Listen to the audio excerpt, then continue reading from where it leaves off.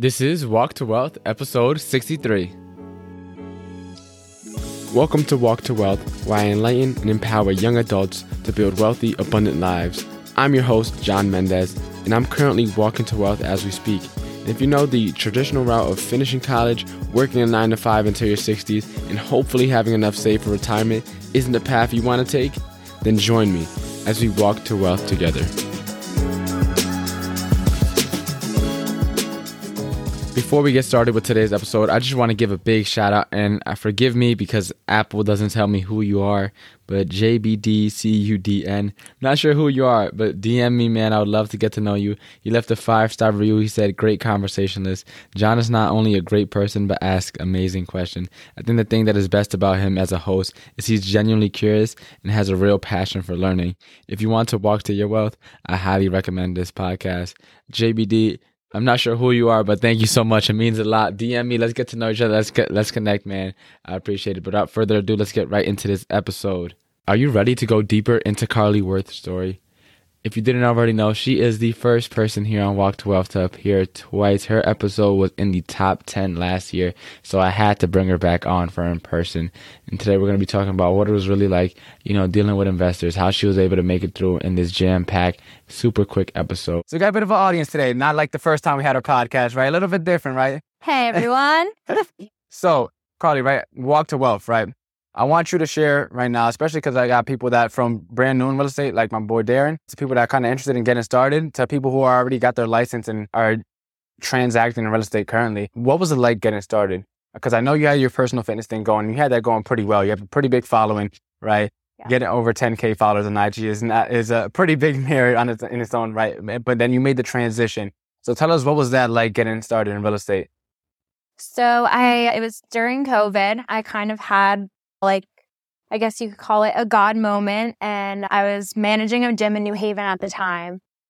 And I was still doing my personal training privately. And like everyone, COVID kind of flipped the world upside down. And the gym shut down. And I was just kind of thinking, what am I going to do? What am I going to be, passionate about? And a couple of my friends actually had always told me over the years, you should get into real estate. You should get into real estate. I'm like, I'm not a super salesy person, though. I could be salesy without actually trying to be salesy.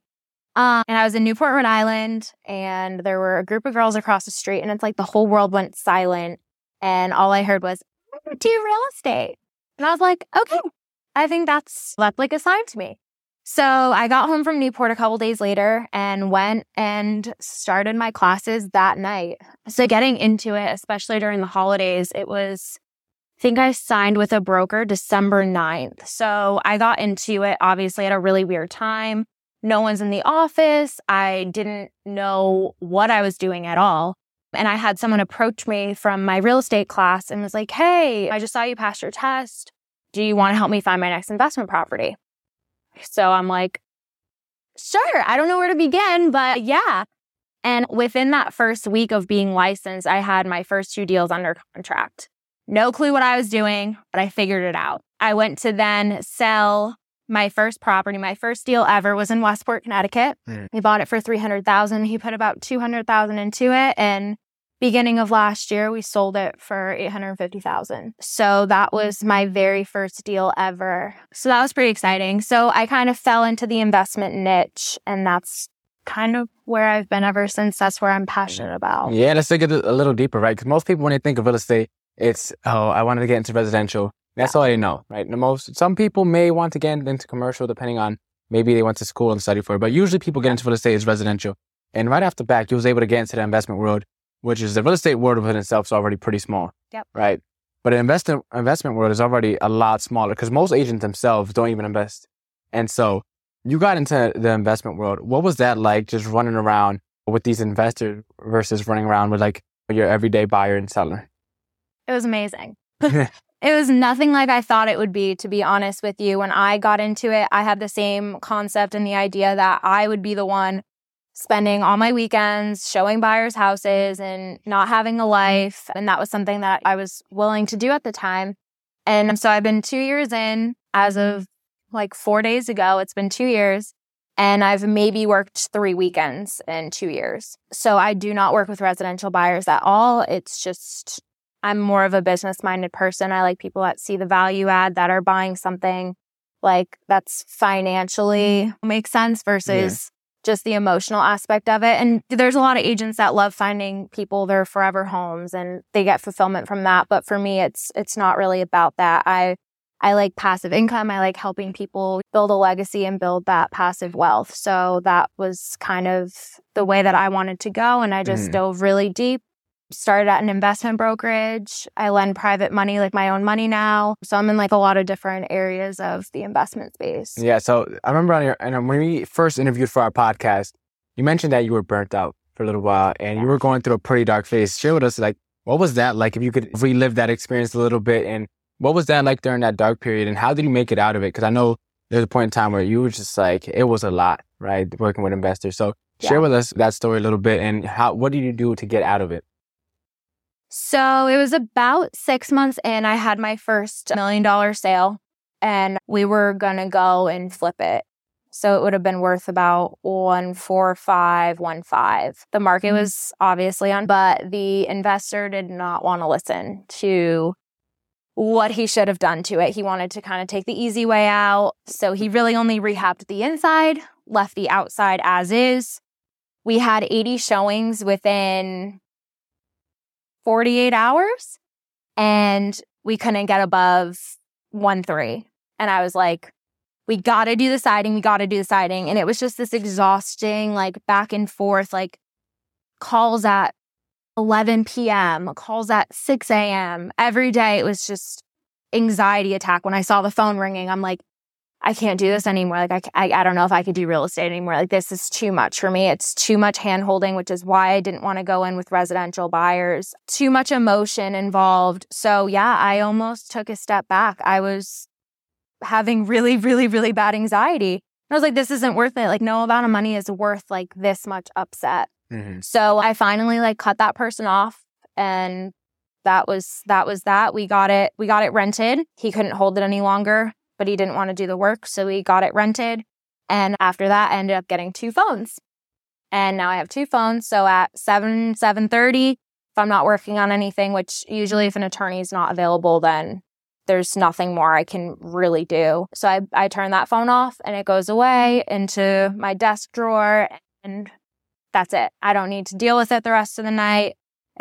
There's no emergency in real estate. And I learned that the hard way after almost quitting like 6 months in. And it's actually my background on my phone now. It says there's no emergency in real estate because there's really not. And it wasn't worth like the stress, anxiety, and all that. So I'm very choosy now with who I choose to work with and who I decide is not worth the time and the stress.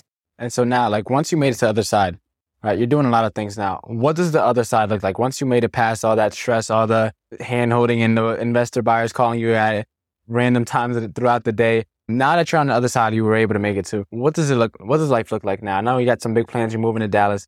What does life look like in terms of your business, your growth, and where you're at? Totally different. It's actually amazing. I love what I do now. I have the freedom now that I choose who I want to work with.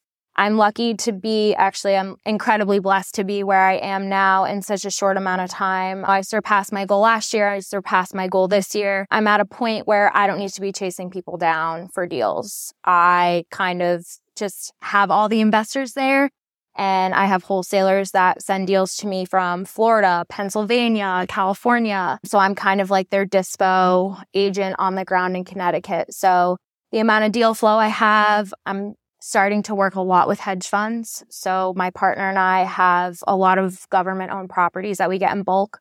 So we're selling those off to hedge funds. So I've been making connections with hedge funds and institutional, and that's something that's going to grow a lot more when I get down to Dallas. So Amazing. Looking forward to that. And so for anyone that's looking to start their walk to wealth by getting an investment property or getting into the investment space, to finish off, what advice would you give them there from all the investors you've been able to work with and those that have found success and those that haven't? What advice would you give there so people can start getting into that investment space, whether it's as an investor agent or whether that's just getting their first investment? I think being an investment agent, there's not a lot of them because it is very, very different. So it really has to be like a niche that you're comfortable in and really learn about it, because there's a lot of different ways you can make deals work. Like even if the actual number doesn't work, there's creative financing deals that you can do. to actually make the numbers work. You can pay exactly the number that someone wants, that maybe someone's 50,000 under that, just by being creative and making a creative finance opportunity. So it's more of seeing the opportunity where other people don't. And it's kind of like the stock market, where others are fearful, be greedy. And when others are greedy, be fearful. So it's really always a good time to invest. Even when the market's high, 20 years from now, it's going to be higher than it is now. Definitely do your research. Do your due diligence. Don't rely on someone else to tell you if it's a good deal.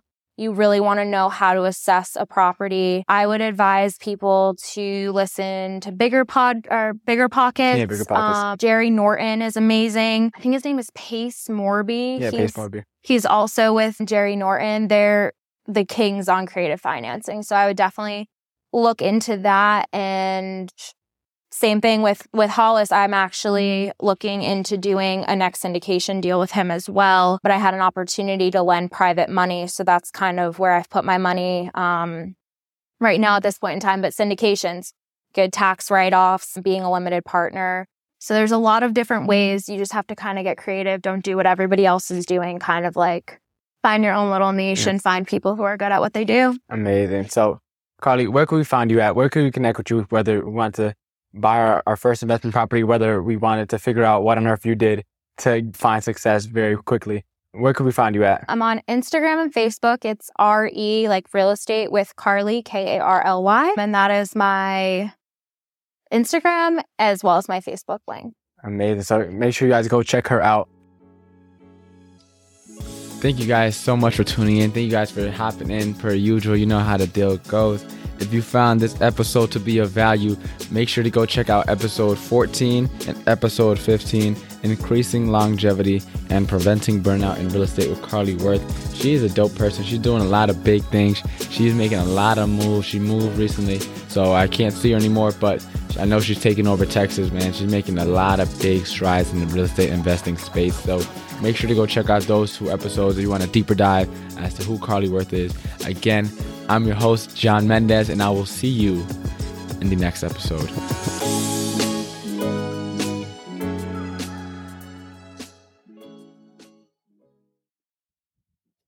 If you're still tuning in, I just want you guys to take a deep breath. So, this quote I heard a while ago, it was a couple years back. I was listening on Facebook to some random videos and I came across it. And this quote really revolutionized the way I think about money and my purpose here in the world. And so it's don't focus on passive income, focus on passive impact. If you can change people's lives while you sleep, you'll be able to make more money than you'll ever know what to do with. And a lot of times you hear these buzzwords like financial independence, the FIRE movement, things like that. And a lot of things are just chasing money. But if you start, impacting people's lives, which is what I'm trying to do with this podcast, honestly. If you start impacting people's lives while you sleep, if you start impacting people's lives when whatever you do, no matter where you go, just make sure that when you step into that, that place, that scene, that it leaves better once you're gone, right?